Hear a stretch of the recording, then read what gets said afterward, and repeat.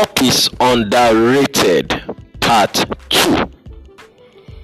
My wife and I were divinely guided to our institution of higher learning.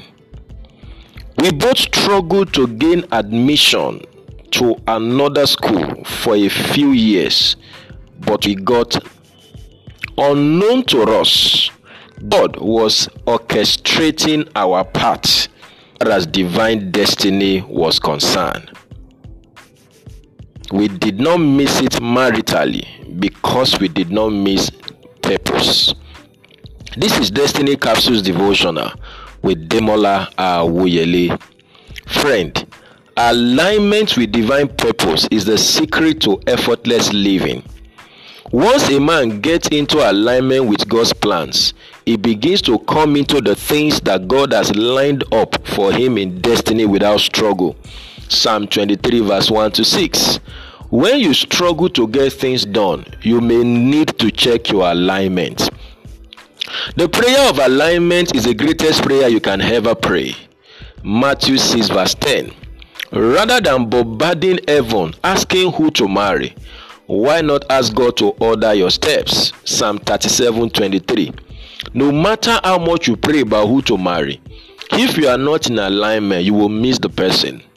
Don't just pray for things, pray to be in alignment with things already provided. Hebrews 4:3, 2 Peter 1:3.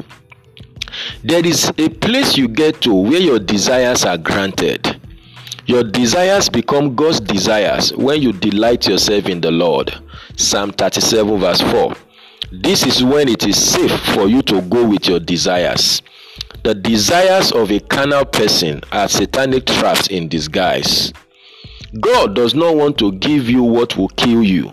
Psalm 106 verse 15.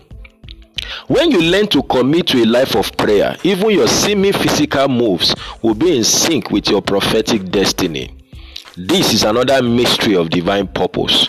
We may not hear God about everything, but we can always be in alignment with His plans for our lives if we learn to be in intimacy with Him.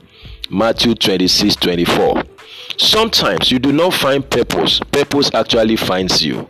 When you do life intelligently with God, He ensures that you step into His divine plan, even when you are not aware of it. For a lot of people, purpose will be discovered in retrospect. Saul and David stepped into destiny by running errands for their dads. 1 Samuel 9:1-3, 1 Samuel 17:29. Sometimes, behind the sending of man is the sending of God. I pray for you today that you will be in alignment with divine purpose and plans. May you commit to a life of prayers as you fulfill your God-given destiny. This is a blessed day for you. Go and win with Jesus. You will succeed. And bye for now.